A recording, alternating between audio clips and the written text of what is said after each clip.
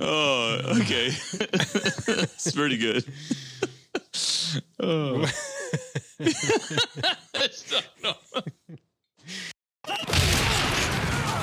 Every sports fan has an opinion. Well, these are ours.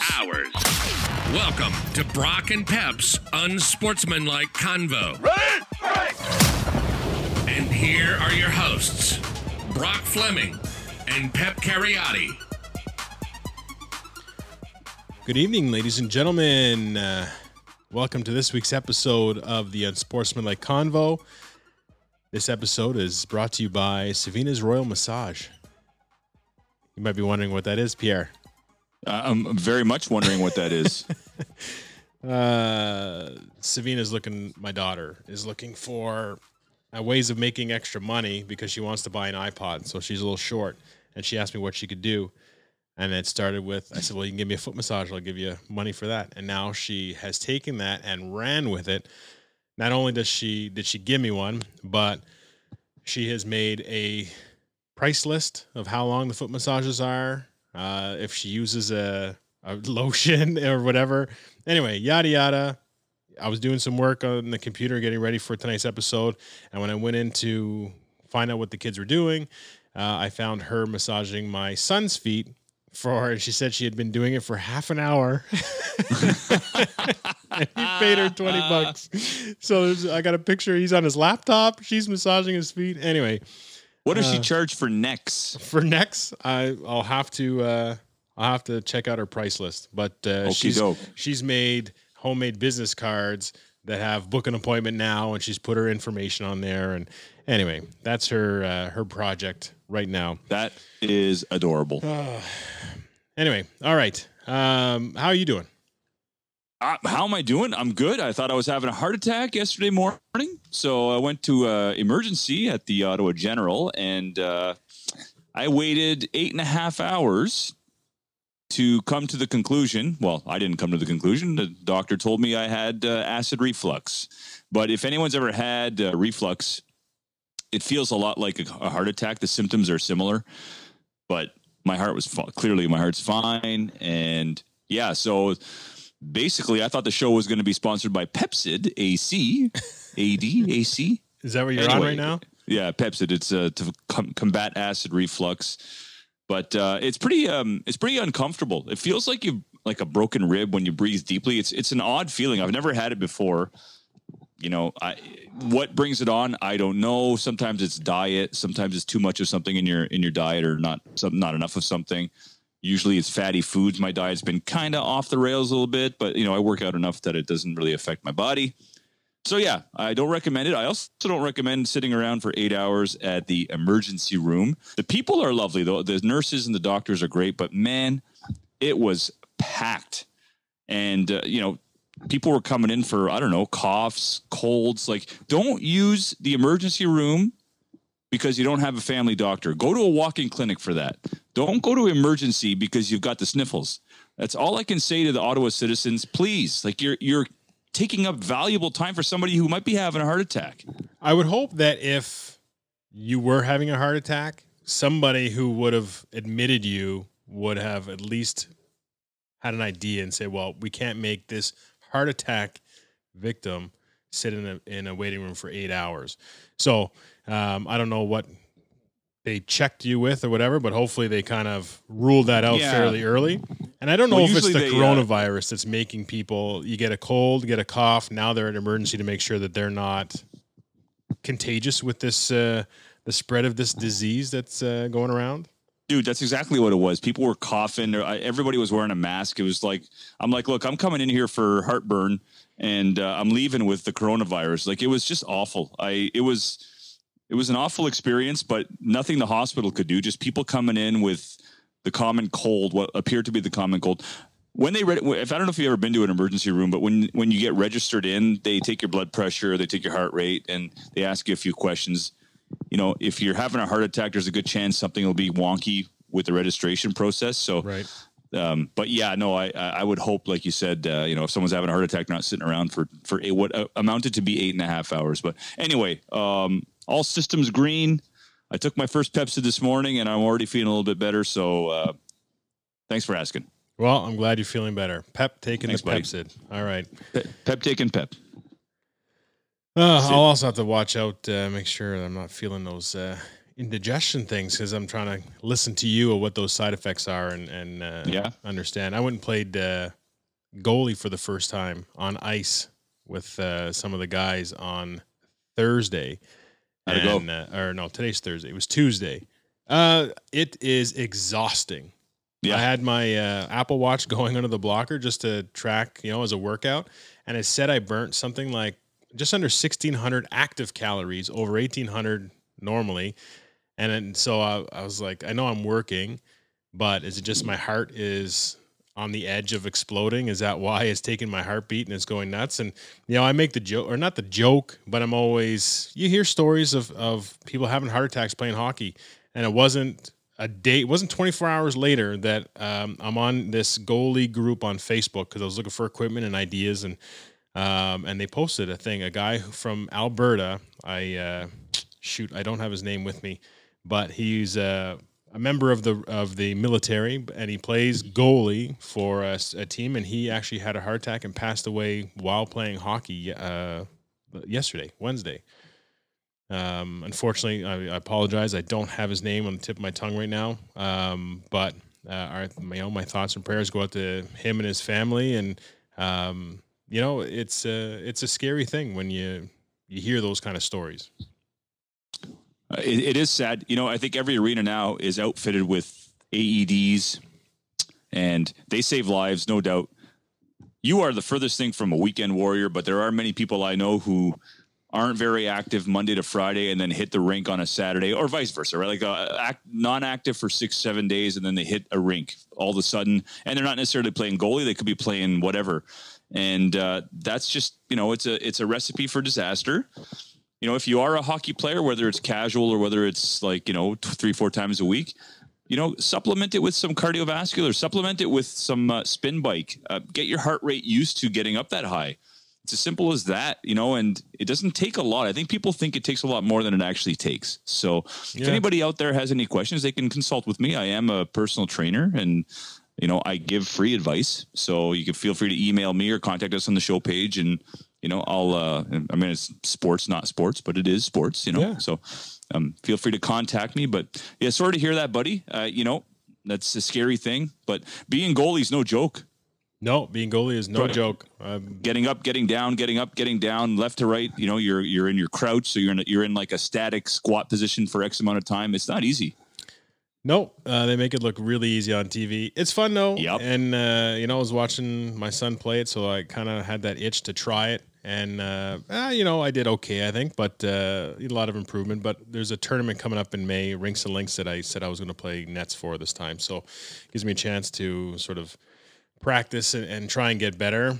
And, you said I'm not a weekend warrior, but I find the older I get, and I'm creeping into that weekend warrior zone. So I got to sort of pick up my cardio on the outside of hockey. They always say train to play hockey. Don't play hockey to train, or whatever. Anyway, or stay in shape. Stay in shape to play hockey. Don't play hockey to stay in shape. That's a perfect advice. And it's anaerobic training, essentially, if you're playing out in the front, and it could be anaerobic playing goalie, but it's a bit of aerobic and anaerobic training. So yeah, man. And what's great at our age, to find something like that, a hobby like that, where you can still improve at it. Mm-hmm. And it gives you a challenge at our later age to improve in something in the sport. It's kind of cool. That's the biggest thing when it comes to, the goalie was a challenge, but the same reason I picked up golf was just, it's not a taxing sport. It's not something you're like, I'm an ex-athlete and I just want to keep playing something. Golf, the struggle is mental, and it's just something that you'll never beat the game. So there's constantly something to work on. And it satisfies that one part of being an athlete that, you just want to keep improving and trying to get better all the time. And it's that challenge, it's that drive, it's having that thing that's constantly out of your grasp, that carrot that's hanging in front of you that you'll never reach, to try and improve. And that's what I appreciate from those, from golf and from trying this hockey thing. But hey man, it takes courage to try something new. So I know we were not going to talk about mistakes, but there was a fairly large mistake on the last podcast. Oh, Mr. Perfect! I guess I forgot that you never ever make a mistake. I will apologize to the listeners because I listened back to the episodes, as do you, and I was in my truck going to work, and the volume difference between my voice and your voice was significant. So if you were listening to Pierre's voice at a normal rate, you would be struggling to hear what I was saying, and then if you tried to turn it up for me, then you were blasted with Pep's voice right after.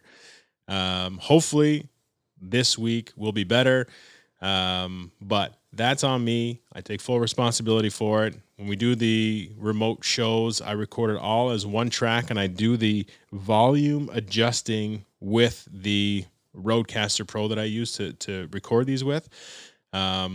Again, as we get going and we get Pep set up, we'll have two separate streams, and I can adjust those post-recording. But right now, we do it all through this, and I've been pretty comfortable with it. But I screwed that up last time, and I was so frustrated listening to that show on the way to work that it needed to be on the mistakes of this week. So I apologize.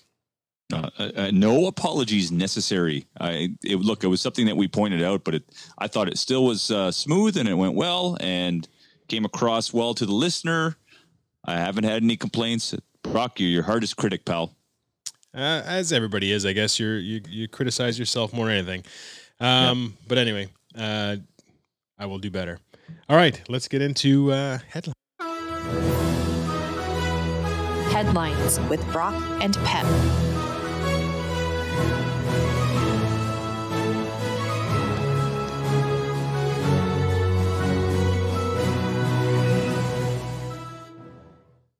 All right, our Superman intro song.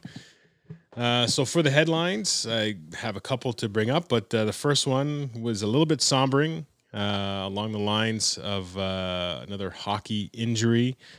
On February 25th, Tuesday, February 25th, the Hershey Bears played the Charlotte Checkers of the AHL, and in that game was a center stage scrap. Two tough guys, a Cale Kessie from the Hershey Bears and Derek Shepard of the Charlotte Checkers were squaring off. And it was a very showmanship type fight where they dropped their gloves, probably one blue line, one at the red line. Then they skated to center ice and proceeded to fight. And Derek Shepard, after some tussling, got two really good shots in on Kessie, and he fell down unconscious to the ice. Immediately, Shepard and the two linesmen called for the doctor, and Kessie was removed by a stretcher with an oxygen mask on. So the sight was fairly horrific and has sparked a lot of debate in terms of the place of hockey in today's, the place of fighting in today's hockey.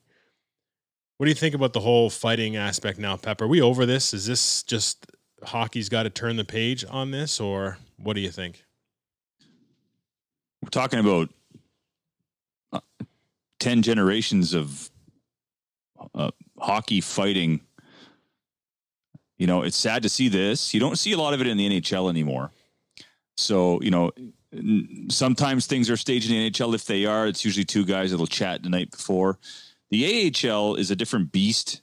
These guys, you know, in many ways are playing for a role in the NHL. So they're fighting their way up. So, you know, the fights are probably a bit more brutal, even if they are staged. And I don't know. I don't know if there's a place in today's game for fighting anymore. Now, we talked off air about, you know, the bloodlust, and is there still a need for fighting in hockey to appease fans, because that used to excite fans, right? As a Montreal Canadiens fan, I used to remember watching Chris Nyland take on everybody on the Quebec Nordique and the Boston Bruins, and I'd get super jacked up. I remember watching Hull Olympics games, 6-7 fights would break out in a period, and I'd go nuts. We'd go nuts, and those guys would come back and fight again in a second time in the same game. Mm-hmm. You don't see that anymore.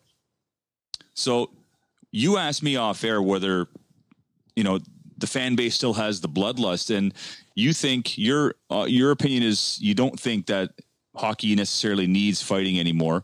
I don't think it ever needed fighting. It was very entertaining, but I still think there is a group of people, a fan base that do enjoy the bloodlust, the same guys that love to watch UFC. I've been to a couple of UFC fights, like not live necessarily, but in a bar watching the prime fight of the night, and the testosterone in the house, in the room, is insane. Like guys are just amped up, jacked up.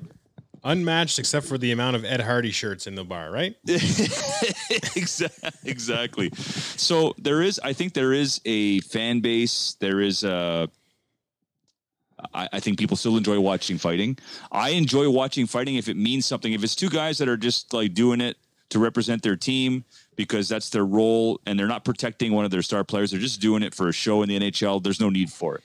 But if it's guys taking runs at Sidney Crosby and your enforcer has to step in and say, hey, not going to happen, then I believe in it. But then again, that fighter fights once and he's got a 10-minute misconduct, he's out for the rest of the game.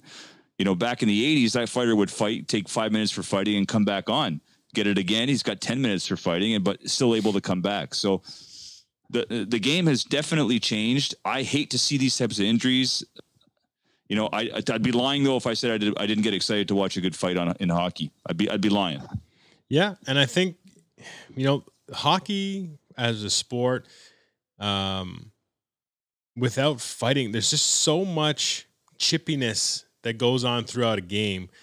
You know, stick checking and you know, little things that just aren't called, and the level of aggravation you get when you play hockey.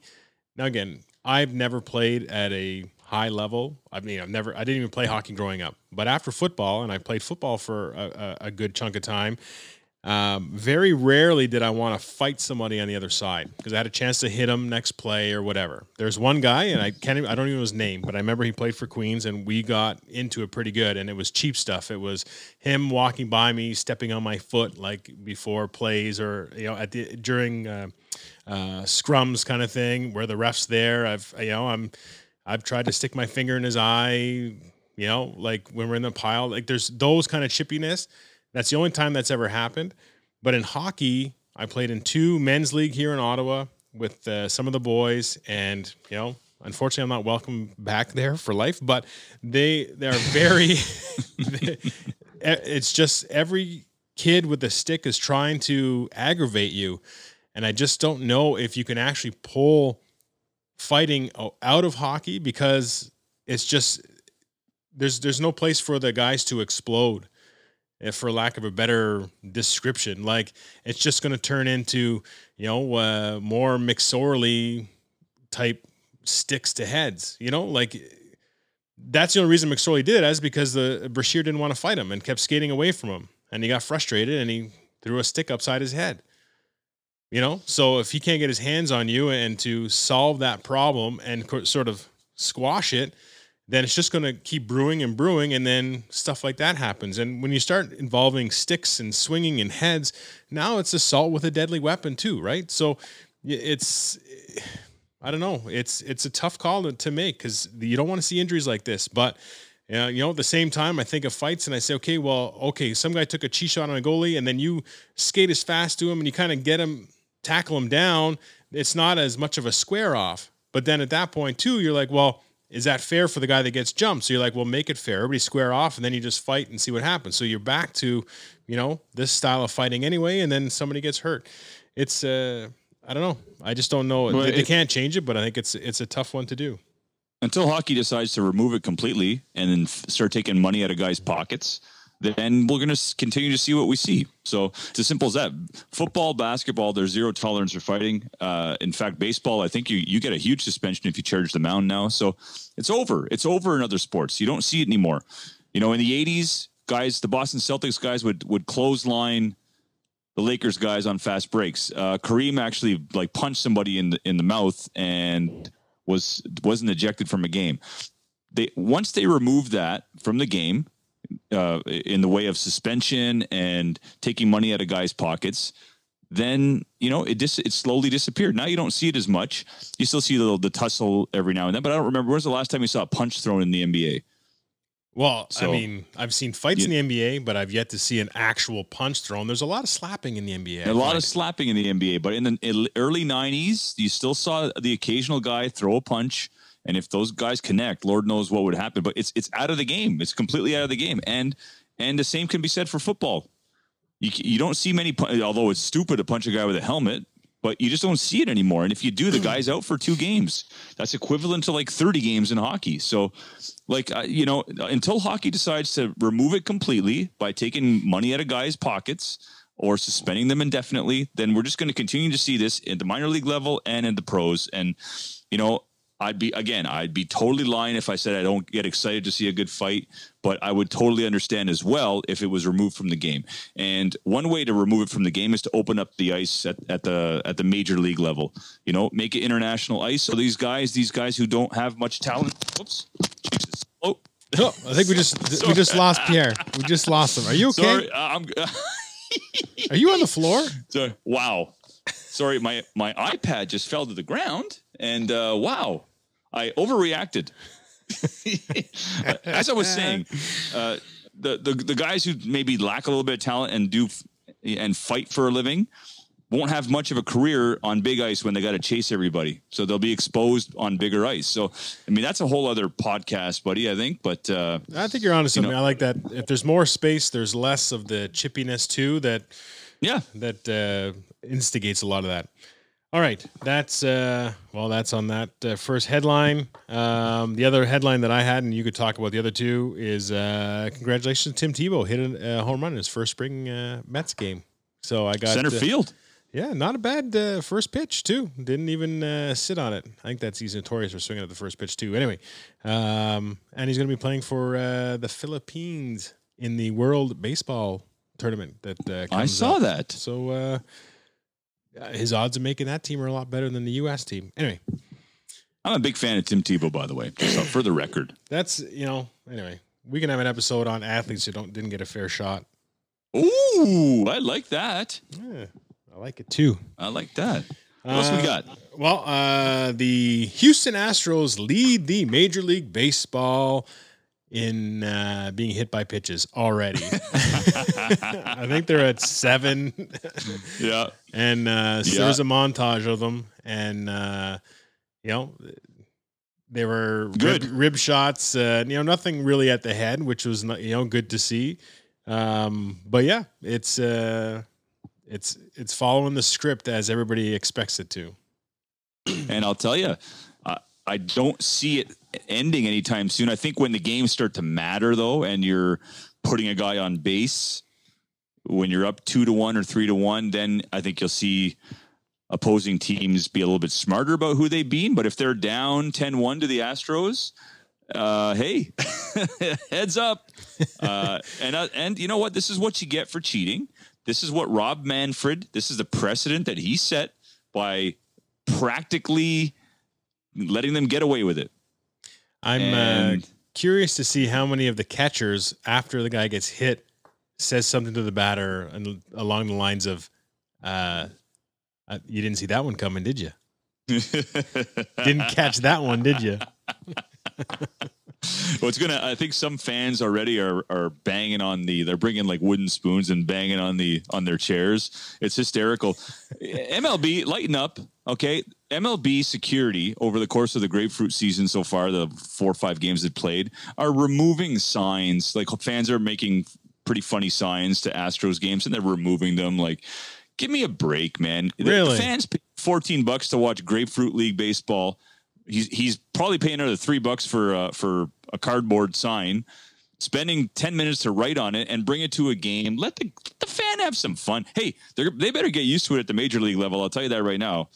I saw one sign. It said, my other sign was much better than this one, but the Astros stole it. Air horn. Yeah. I'm on the wrong one. Anyway, that was pretty good. But freedom of speech, man, it's the same thing. Just let the guys have anyway, that's right. Lighten up. The other headline I have, last one, is the whole Tom Brady thing. We're waiting to see where Tom Brady falls and where he's going, and it seems like it's less and less likely that he's back with the Patriots. I heard the Patriots haven't even reached out to his team. So, I know his team has talked to the Colts, Raiders, and Chargers, I believe, are the three of the major ones. And it's looking more and more like old Tom's going to land somewhere else next year. What do you think? Well, Jeff Darlington of the NFL Network, and I think he writes for ESPN possibly. He was on the NFL Network this morning on Good Morning NFL or whatever, one of their million shows that they have that are completely pointless. But he said this morning that he would be shocked if Tom Brady is back with the Patriots, which is a far cry from what everyone else at ESPN is saying. Everyone thinks he's back. I mean, even I think he'd be an idiot to leave the cocoon, if you will. Like, what are you going to do? You've known only one program for your entire 20-year career. You're going to go and learn a new offense somewhere else and maybe play behind a line that stinks. Listen, the Chargers' offensive line is, if not the worst in football, top 5. You're going to go play there. I see a fit with the Colts because their offensive line is really good and they have a decent running game.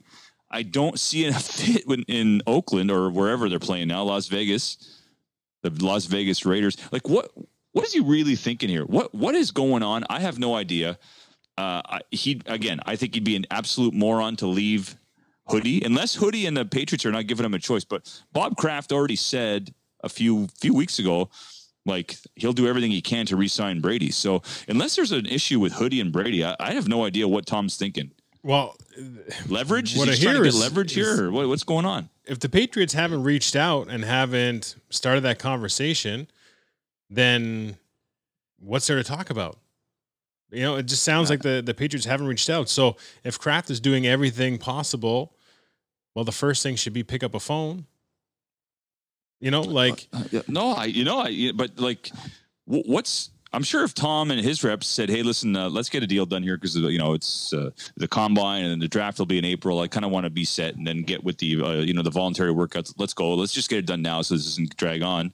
What's stopping him from doing that? Like, look, are you going to go and play for $40 million instead of $25 million or something like that? Well, Tom has more money than he knows what to do with his branding and everything. Like, what are we talking about here? The twilight of your career, Tom. You're not playing at 50. I hate to break it to you.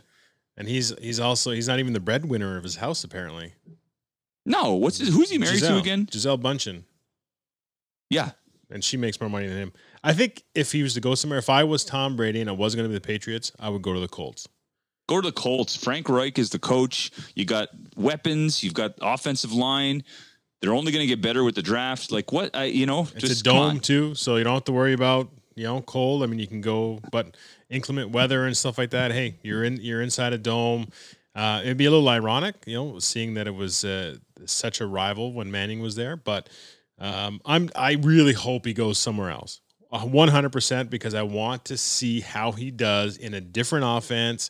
I want to see Hoodie and Brady separated, and I want to see who comes out ahead. I'm dying to see that. I think most of North America would like to see that as well. If he leaves New England, you heard it here first. Change your damn uniforms. Go back to the Pat the Patriot that the Bears killed you in '85. Who cares? Erase that. But bring back the Pat the Patriot, not that flying Elvis thing you got on your helmet. Your helmet looks like a high school helmet. It looks incomplete. You just stuck a flying Elvis on it that, hey, you know what? Screw it. Flying Elvis, red face mask. Well, let's just let's paint it red. Doesn't make any sense. Your helmet doesn't make any sense. Do you like the Patriots? No, I hate them. You hate the Patriots. So don't tell them to change the uniform to something that you would enjoy and be like, you know what? I can't stand them, but their unis are pretty sweet. Nah, you have ugly uniforms. I hate your team and whatever. Perfect. It all lines up. Don't ask them to get something that you'd like and then you're kind of torn. Screw that. Just keep your stupid uniforms. Keep your stupid hoodie. Get rid of anyway. You're always the voice of reason, pal. I appreciate that about you. You know what? This is a sportsman-like convo half the time. It is, unfortunately. People want more arguments. Do you have any more headlines? I'm tapped out, pal. All right, let's take a break. We're going to come back with the NHL trade deadline. 1, 2, 3, 4, 5, 6, 2, 8.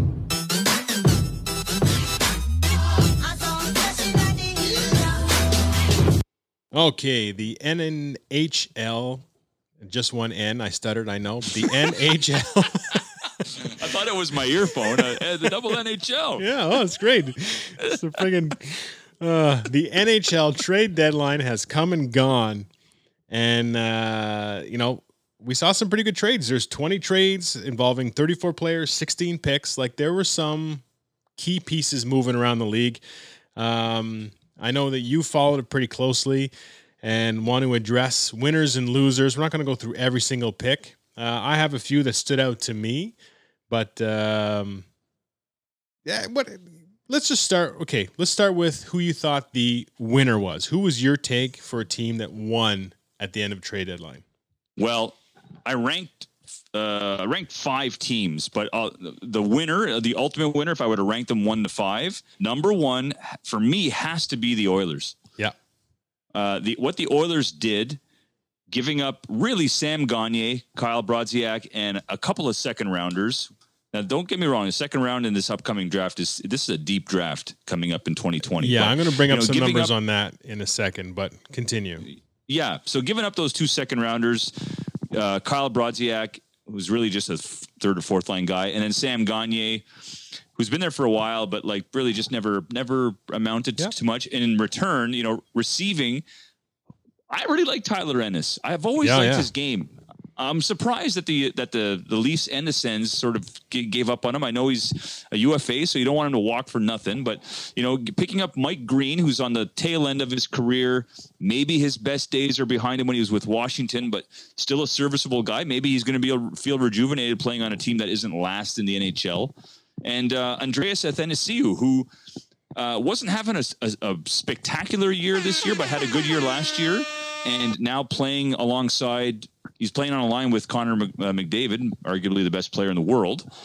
He had a goal his first game on that line, and Ennis was on the other side of that line. So, I thought what they did was really, really, really spectacular, and they've set themselves up now to hang on to their playoff spot. And once they're in, as you know, look at what Carolina did last year. Once you're in, it's anybody's game. So just getting in the playoffs, I think if any other sport, getting into playoffs in hockey could take you right to the Stanley Cup Finals. So good on them. And so I'm assuming you agree with me. Are you agreeing with me that the Oilers are the big winner? I am. I'm agreeing with you. So Mike Green, Tyler Ennis, and what was the other guy's name? Andreas Athanasiou. That's because you can pronounce it. Okay. So right. I was just going to keep referring to him as the kid that they got from the Red Wings. I was doing the old mirror job when I was at Athanasiou. Did you practice it? I did. Well, yeah, it's a hard name to pronounce. So, good on you. I like it. Thanks, It's man. good prep. All right. Yeah, no, I have no ability to pronounce that whatsoever, but he is lightning quick. So the fact that when him and Connor on the line, I'm going to see them March 18th. They're in Ottawa. They're back. I got tickets for Jackson for his birthday, so he and I are going to watch the Oilers live against the Sens, and I'm dying to see that speed on display. And look what they're going to be rolling out now come playoff time. They're going to get Zach Kassian back from suspension. They've got James Neal, who's hurt. These are they're ready to rumble now. This is a deep team. It's very exciting. There should be the Oiler fans. It was looking glum last year because you think, okay, we dealt Taylor Hall, and we got a defenseman in return that it looks like it was a really not a very good trade in hindsight. But now you're right back in it. Nugent Hopkins. Mm-hmm. He's your centerman. He's playing well this year, sort of a rejuvenated year. So they can roll out 3 good fast lines, and Leon Draisaitl leads the NHL in points. Yeah, and he did not take any time off when Connor was hurt. A lot of people are like, oh, he's playing a line with Connor. Yeah, you're going to get points. It's like Ryan Whitney with Crosby back in the day. Like he self-admits, Crosby's made him a lot of money. But Draisaitl did not miss a beat when Connor was hurt. And Edmonton's got the nicest uniforms in the league. So, hey. Yeah, arguably, for sure. So so that was your number 1. You said you ranked top 5? Yeah, I can quickly go through. I had the Hurricanes as a number 2. All right, only because they addressed a need in their trading strategy by attaining 2 defensemen, Brady Shea from the Rangers and Sammy Vatanen. They picked up Vincent Trocheck, who in that trade with Florida might be the best player in the deal. And all they lost really were, and I can't even pronounce half these names. Eric Haula, Lucas Wallmark. 2 other players that were minor league guys, a 4th rounder. Fred Clayson, no idea who that is. So they gave up really not a whole ton to get 3 bona fide NHL guys to solidify their back end because Dougie Hamilton's been hurt, and I don't think he'll be back for the playoffs. No. So Vatanen was huge. Vatanen was a real big. Hurricanes last year came out of nowhere. I thought so too. From the Hurricanes came out of nowhere last year and made it almost to the Cup final. Go taking Boston to Game 7. So they're going to be right there. I thought the Senators were big winners. I ranked them number 3 only because of the draft picks. Next year, they've got a conditional first and second. They've got a conditional third in 2022 for JP Pajot. They picked up a 4th for Vlad Nemestikov, a 6th from Toronto for a guy I never heard of, Max Verino. And then they got another 5th rounder for Tyler Ennis. They're stacked for the next 2 years in the draft. Yeah, well, they're number 2 in terms of 2020 picks even. The top 5 or 6 teams, Montreal has 14 picks in 2020. Ottawa has 13. LA, 11. Detroit, the New York Rangers, and the Leafs are all with 10. But then first round picks of 2020, Ottawa has 3. The Rangers have 2. And then from the top 3 rounds, Montreal has 6. LA has 6. Detroit has 6. The Rangers have 4. This is in the top 3 rounds. Ottawa has 9. 9 picks in the top 3 rounds of the draft. Like, if you're criticizing Pierre Dorion, you really need to check yourself. And again, it's hard to keep rebuilding, sending guys like Pajot gone, and I get it, but this is one of the deepest drafts in recent history. It goes, if you think it goes just at Alexis Lafreniere, you haven't been following minor league hockey. There are some studs in the first 3 rounds and really high character guys. When I think of high character teams, I think of the Penguins. They drafted so well because they've drafted, a combination of skill and character versus what Montreal's done by just drafting skill. And it hasn't panned out for guys like Galchenyuk and I don't want to say Kotkaniemi yet. I think he's still 20 years old, but they've drafted on skill versus grit. This year, teams can rebuild in a hurry because of all the grit and talent combined with some of these guys. So super exciting. Really quickly, the Penguins was another winner because they got Connor Sheary, reacquire Connor Sheary from Buffalo.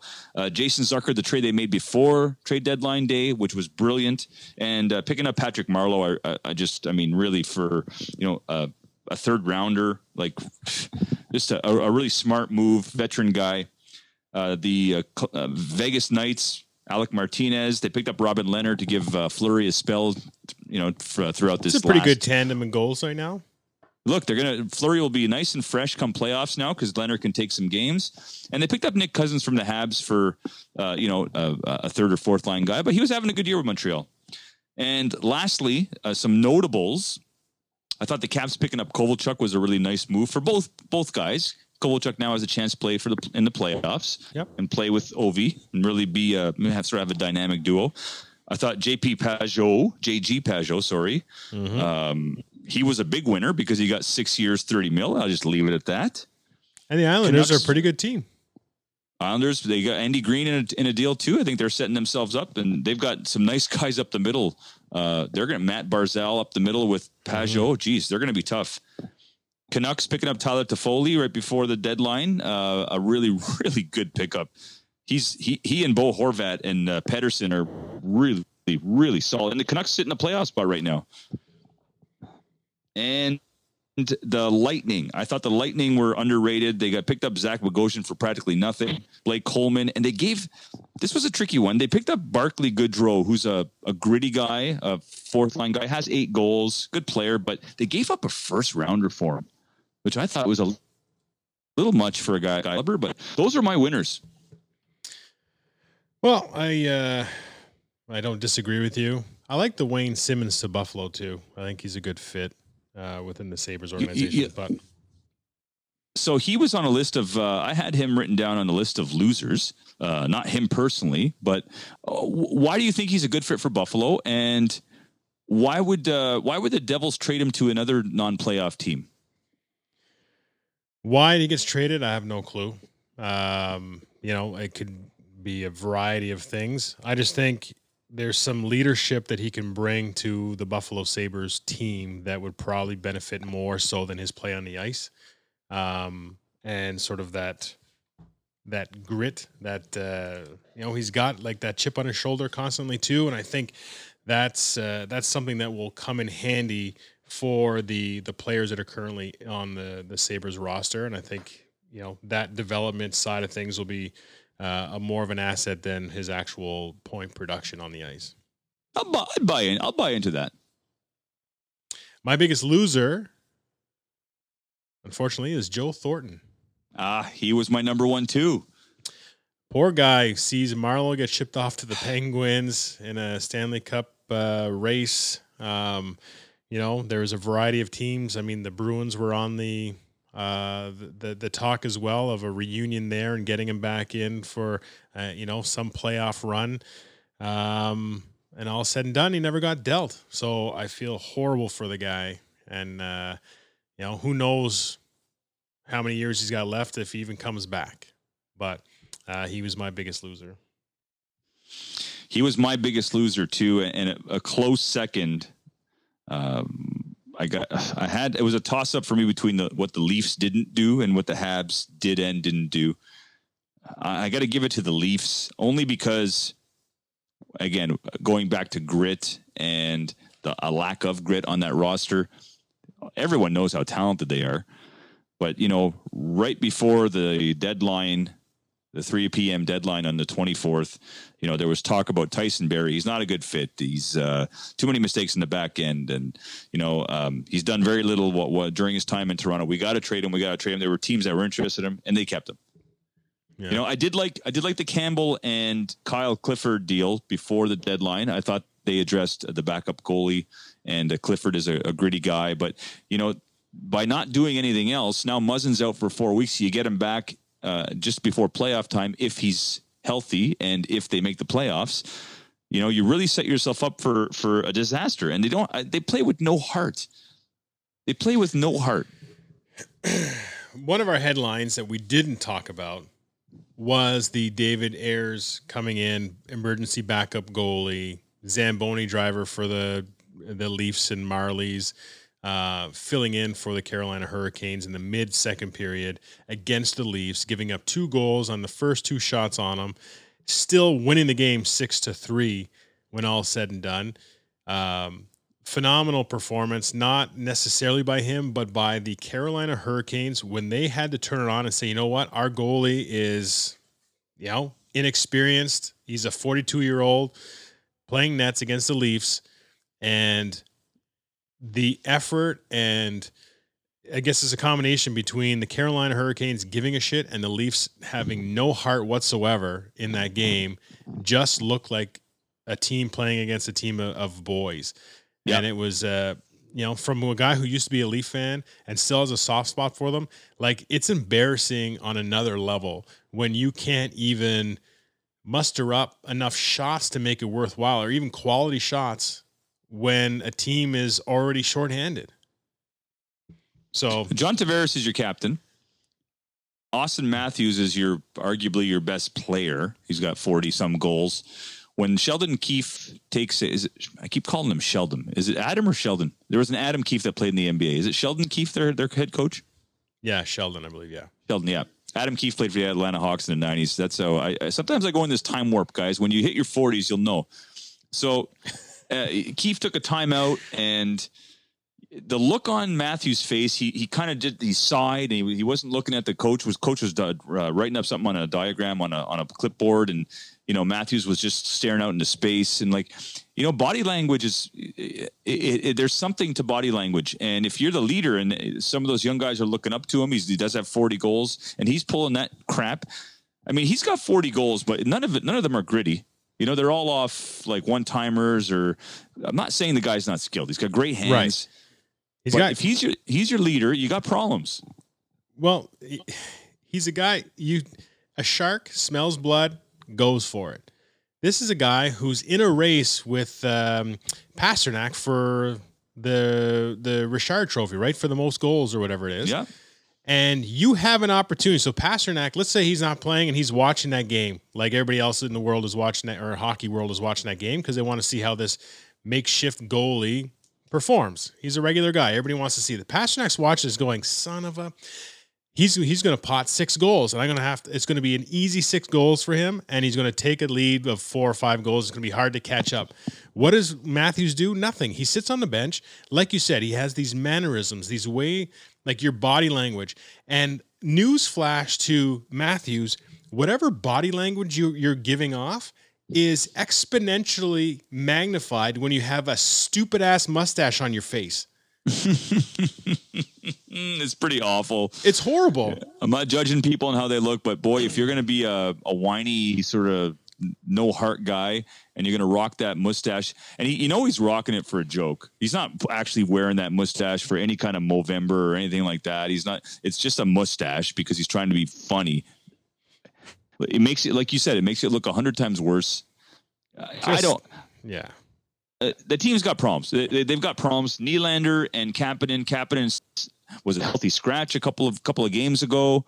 There's problems there. There's issues, deep issues, and I don't think Keefe is the right coach, and I don't think Kyle Dubas is the right leader. It starts from the top down, and I just don't think they have the chops. I don't think they have the moxie, and I'm not saying Mike Babcock was the right guy, and I'm not saying go and get some of these old school guys but like these guys aren't the right guys, and I don't think Keefe is an NHL coach, but that's just me, just based on some of his press conferences. I'm not sold on the guy. So good luck, Toronto. They're clinging to life here. The Habs are 5 points behind them. There's a couple of other teams that are just on knocking on the door. So I'll be remiss if I don't mention the Habs, and I'm not going to spend any more time than I have to. But I thought the one good move they did make was they picked up Marco Scandella for a fourth a few weeks ago, and they ended up flipping him for a second and another fourth. So smart move by Bergie, but hanging on to Tatar and Petrie, who they have another year on their contract. So at the end of 2021, they'll be UFAs. But considering Barclay Goodrow got a first rounder, what would the Habs have gotten for Tatar and Petrie? You could have, you talk about all the picks they have, could have got more picks. And this is the draft that you want to stockpile picks from. So not quite sure what Bergie was thinking. He dealt Kovalchuk, he dealt Nate Thompson, he dealt Matthew Pekka, and he dealt Cousins. And what he got in return was a 3rd rounder, a 5th rounder, 7th, and a 4th. 2 of those are in 2021. So, all right. Unspectacular. We talked about Wayne Simmons, talked about the Leafs. I thought, a couple of teams, just to put a bow, and I know no one really likes when I say this, but I'm going to say anyway, just to put a bow on my end here. By the Coyotes didn't do much. The Blue Jackets didn't do much. Florida didn't do much. I think those teams are sort of bubble teams, a lot like Carolina was last year, and they saw how well Carolina did without having to make too many moves. I think maybe you're going to start seeing in the future teams do accessorizing type moves rather than the big name guys, because they know now that, you get hot at the right time and you get the right matchup, AKA, Columbus and Tampa Bay last year, and you could win a round or two and then you gain a little momentum. And next thing you know, you're in the conference finals. So perhaps we're seeing some of these bubble teams. Colorado even didn't make any moves and they're first place. So I think we're seeing teams now rest on their laurels, stick with the program, don't disrupt the chemistry too much, and go with it, which is why it baffles me that the Leafs didn't make a move.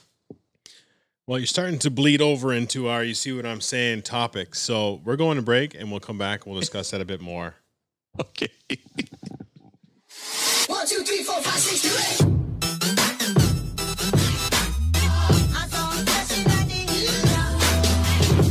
See what I'm saying? See what I'm saying? See what I'm saying? Woo, woo. See what I'm saying? See what I'm saying? All right, staying on a little bit of the same topic in terms of trade deadline deals. In general, trade deadline deals, are these worth it? Are these actually deals that help teams? What are your thoughts on that? Yeah. Yeah. You're not going to see the Wayne Gretzky for, half a roster anymore. Those trades don't really happen much during the season. in every major sport, you rarely see really big name guys. Like, you're not going to see Kawhi Leonard traded halfway through the season. You're not going to see Giannis Antetokounmpo or any of the real stars in basketball. You don't see that anymore. Actually, if you ever did, I don't think the stars ever really get traded, but you do see a lot of these accessorizing type deals. You know, you mentioned, again, off air, you mentioned Ray Bourque, you know, picking up a guy who's got a year or two tops left, been in the league 20 years and is chasing the cup. But like you said, Colorado would have probably won that cup anyway without Ray Bourque. So, you know, these trades make a difference. If anything, you restock or you trade for need. Teams get to rebuild with stockpiling draft picks, and playoff teams get to solidify their depth. And, you know, it's a war of attrition at this juncture in the NHL season. It's a war of attrition. Any league that plays 82 games, so in the NBA and the NHL, it's a war of attrition. So to deal at this juncture with 1/3 left of the season, these trades make a difference. They absolutely do. I went back and looked at this. This question was brought to you by our producer, Mike Pignat. So we tried to generalize a discussion based on the deadline. And so it sparked some looking back for me. And I went through some of the deals in the last 10 years to see if there were deals that actually did result in that same year of getting to a cup. And really the ones that I found was in 2009, Bill Guerin was traded from the Islanders to the Pittsburgh Penguins. He had 12 points in 17 regular season games, and they ended up with 15 points, 7 goals and 8 assists in 24 playoff games. And the Penguins had gone to the Stanley Cup and won the Stanley Cup. And then the other one was actually Jeff Carter from the Columbus Blue Jackets to the Kings. And they won the Stanley Cup, and then that was 2012. And 2 years later, they also won the Cup again, and he was with them and was a pretty integral part of that. But other than that, these teams were, you know, from McGinley going from the Flames to the Penguins, Gaborik from the Rangers to the Blue Jackets. Ryan Miller was a big deal from the Sabres to the Blues. Luongo from the Canucks to the Panthers. Martin St. Louis from the Lightning to the Rangers in 2014. Jaromir Jagr. I mean, he's pretty old, but from the Devils to the Panthers. Eric Stahl being traded, Ben Bishop. You know, there's some big names going, but none of them resulted in cup victories that year. And I think, you know, if we're looking back at the teams that are currently champions, you know, the St. Louis Blues won last year, and they didn't make any real big moves at deadline. The Raptors, the Toronto Raptors, the NBA champions still, and they didn't make any real big moves. They made a move in the offseason. And then has the NBA trade deadline come and gone yet? It has. Well, you know, I mean, if you would consider Marc Gasol a big move, they got him last year near the deadline. So that was him for Valanciunas, right? Like in that was for Valanciunas. Yeah. So, but where would that rank in terms of like all-star? Because Gasol's past his prime, you know. Yeah, but I think we lucked out on that. Yeah. I mean, the difference. Washington Nationals, you know, they didn't make any huge, and they had lost Harper like in that offseason. And, you know, they ended up winning. The Chiefs, nothing big. I think what's happening is that, like you talk about the accessories, good teams that are either top of your division and playing well, or teams like you talk about, teams that are starting to gel and starting to get on a roll, don't want to rock the boat too much, because there's just not enough time for that extra. If it's such a big piece to come in and really gel and have that cohesive unit, that is what's needed for long playoff drives. And I think, you know, more often than not, you know, if you get somebody who's a big name, it's generally, I would say, somebody from a smaller market who is an all-star, a clear top player in that sport. And that small market knows that they're not going to have the resources to sign this player who's going to be a unrestricted free agent at the end of the year. And then at that point, they're trying to say, look, we had no shot this year. We've made a bit of a push. We don't have a championship caliber team, or we're too far out of it. We need to deal him now so that we can get something in return before we end up with nothing. Which is exactly what the Senators keep doing. And it's smart business. You know, you're a business ultimately. You can't just say, oh, we're going to keep him to appease the fans and the guy walks for nothing, because then you're going to get crapped on because you kept him. So, you know, and you mentioned like disrupting the chemistry. And when I think about the NBA, for example, you know, the Knicks were rolling for the first time in about 15 years. They were rolling when they had Amari Stoudemire and he was the centerpiece. And then they had some really good complementary guys around him. Well, they went ahead and then they decided, okay, well, we need to upgrade even more. Let's get Carmelo Anthony. And they dealt 4 guys for Carmelo Anthony. Well, that didn't work out too well for the Knicks. In fact, they ended up, you know, Stoudemire ended up leaving shortly after, and the Knicks fell apart. And even before that, the Nuggets were playing really well. They were back on the map thanks to Carmelo Anthony. He was a young player coming in the league.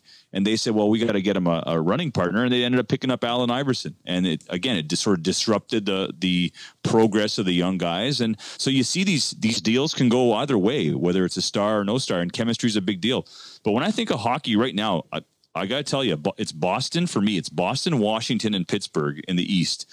And those teams didn't make huge deals in a couple days ago, but the Penguins brought back a guy, Connor Sheary, hard, gritty guy, knows the system. Jason Zucker was a brilliant fit. This guy is going to be awesome with them, and he's young, and they got team control over him for a couple of years. And Patrick Marleau, it's just brilliant, smart guys, good character guys.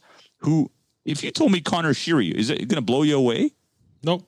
Oh, but for that team, with playing with guys like Rust and guys who've been on the championship team a couple of years ago, it's a brilliant moves. It's smart, and doesn't it disrupt the locker room? And you know, Jim Rutherford knows the window for the Penguins is now. As long as I have Crosby and Malcolm, I'm gonna fill this roster with guys that'll support them. That's every year he does this. So, you know, and Washington does the same every year. They support Ovi. These two teams are brilliant, and what the Hurricanes are doing. I mean, so yeah, trades make a difference as far as I'm concerned. You know, even the lesser trades, we just bringing in character guys. It's when you go for the home run, when you're shitting the bed and you try to hit a home run with a trade, and that's usually when it doesn't work. That always seems to be what the fan wants too. They want to see the big names get moved. They want, you know, somebody to land, you know, a whale to come and help their team, or to save their team, or to whatever. But if your team has to do that, then your team has no shot to begin with. And in many ways, I respect Bergevin for, you know, not giving in to the fans. They've got a system. It's apparently surrounded by, you know, it's dependent on the draft. He doesn't have stars to really surround guys with. I don't know who he considers a star on the ice currently in Montreal other than Carey Price. But, you know, are you surprised Carey Price wasn't dealt? What's that, sorry? Are you surprised Carey Price wasn't dealt? No. I mean, part of me would love to see it. It's funny you say that, because they were up 1-0 going into the third, and they've lost 5-2 to the Rangers. So they can't hold a lead to save their lives. I don't know if that's the system. I think Claude Julien is the wrong coach for these guys. I don't know what's going on, but this was. I thought the end was last game when they were up 1 and they ended up tying and losing in overtime to the Canucks. This is definitely the icing on the cake for them playoff wise. There was a glimmer of hope, but this loss tonight at home to the Rangers, up 1-0 going into the third, you lose 5-2. So, you know, this just infuriates me. Just brutal. Am I surprised they didn't deal Price? No. I think the fan base would. The Patrick Waugh, the similarities to the Patrick Waugh deal would haunt Montreal for another 20 years, and. Yeah. You know, you're stuck with him. It's a terrible contract too. Who's going to take him? All right. Last question for you before we wrap this up. Put a bow on this episode, if you will. Yeah, boy. The Sens, with as many picks as they have, and you talk about it being a pretty deep draft, how many picks, or do you think they do it all, either trade up in the draft to get maybe the number 1 overall, or do they trade some picks to get some very quality vets? How do you think these guys, the Sens, play their plethora of draft picks in the first 3 rounds this year? The only way the Sens they're not. They're certainly not going to deal for vets. They will use every draft pick, every asset they have in the draft, and if anything, they'll draft up. They have enough second and third round picks to flip those for a first rounder. So I don't know how they have 3 first round picks. They could have 4. Mm-hmm.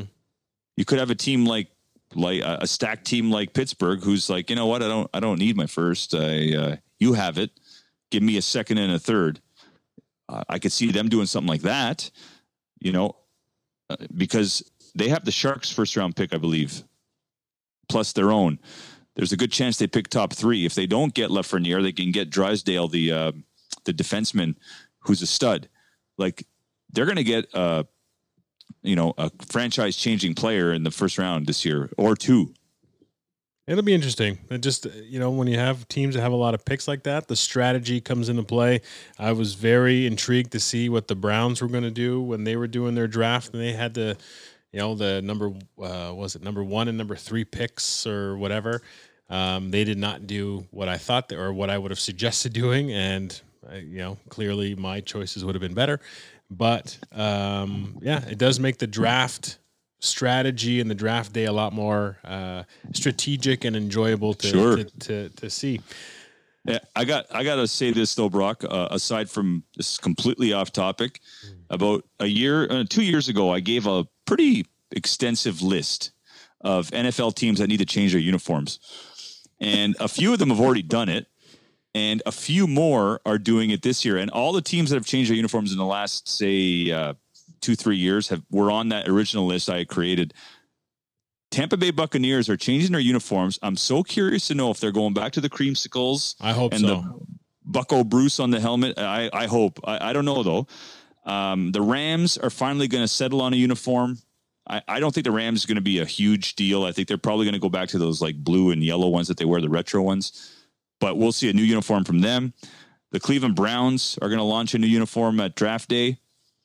And much to my surprise and delight, the Atlanta Falcons are going to change the uniforms. And there's some speculation that they're going to go back to the red helmet from the 80s. And it's exciting, man. When you rebrand a little bit, some of these franchises that are old, I kind of want them to go back to the old simple stuff. It looks so good. New England, are you listening? No, we've already established.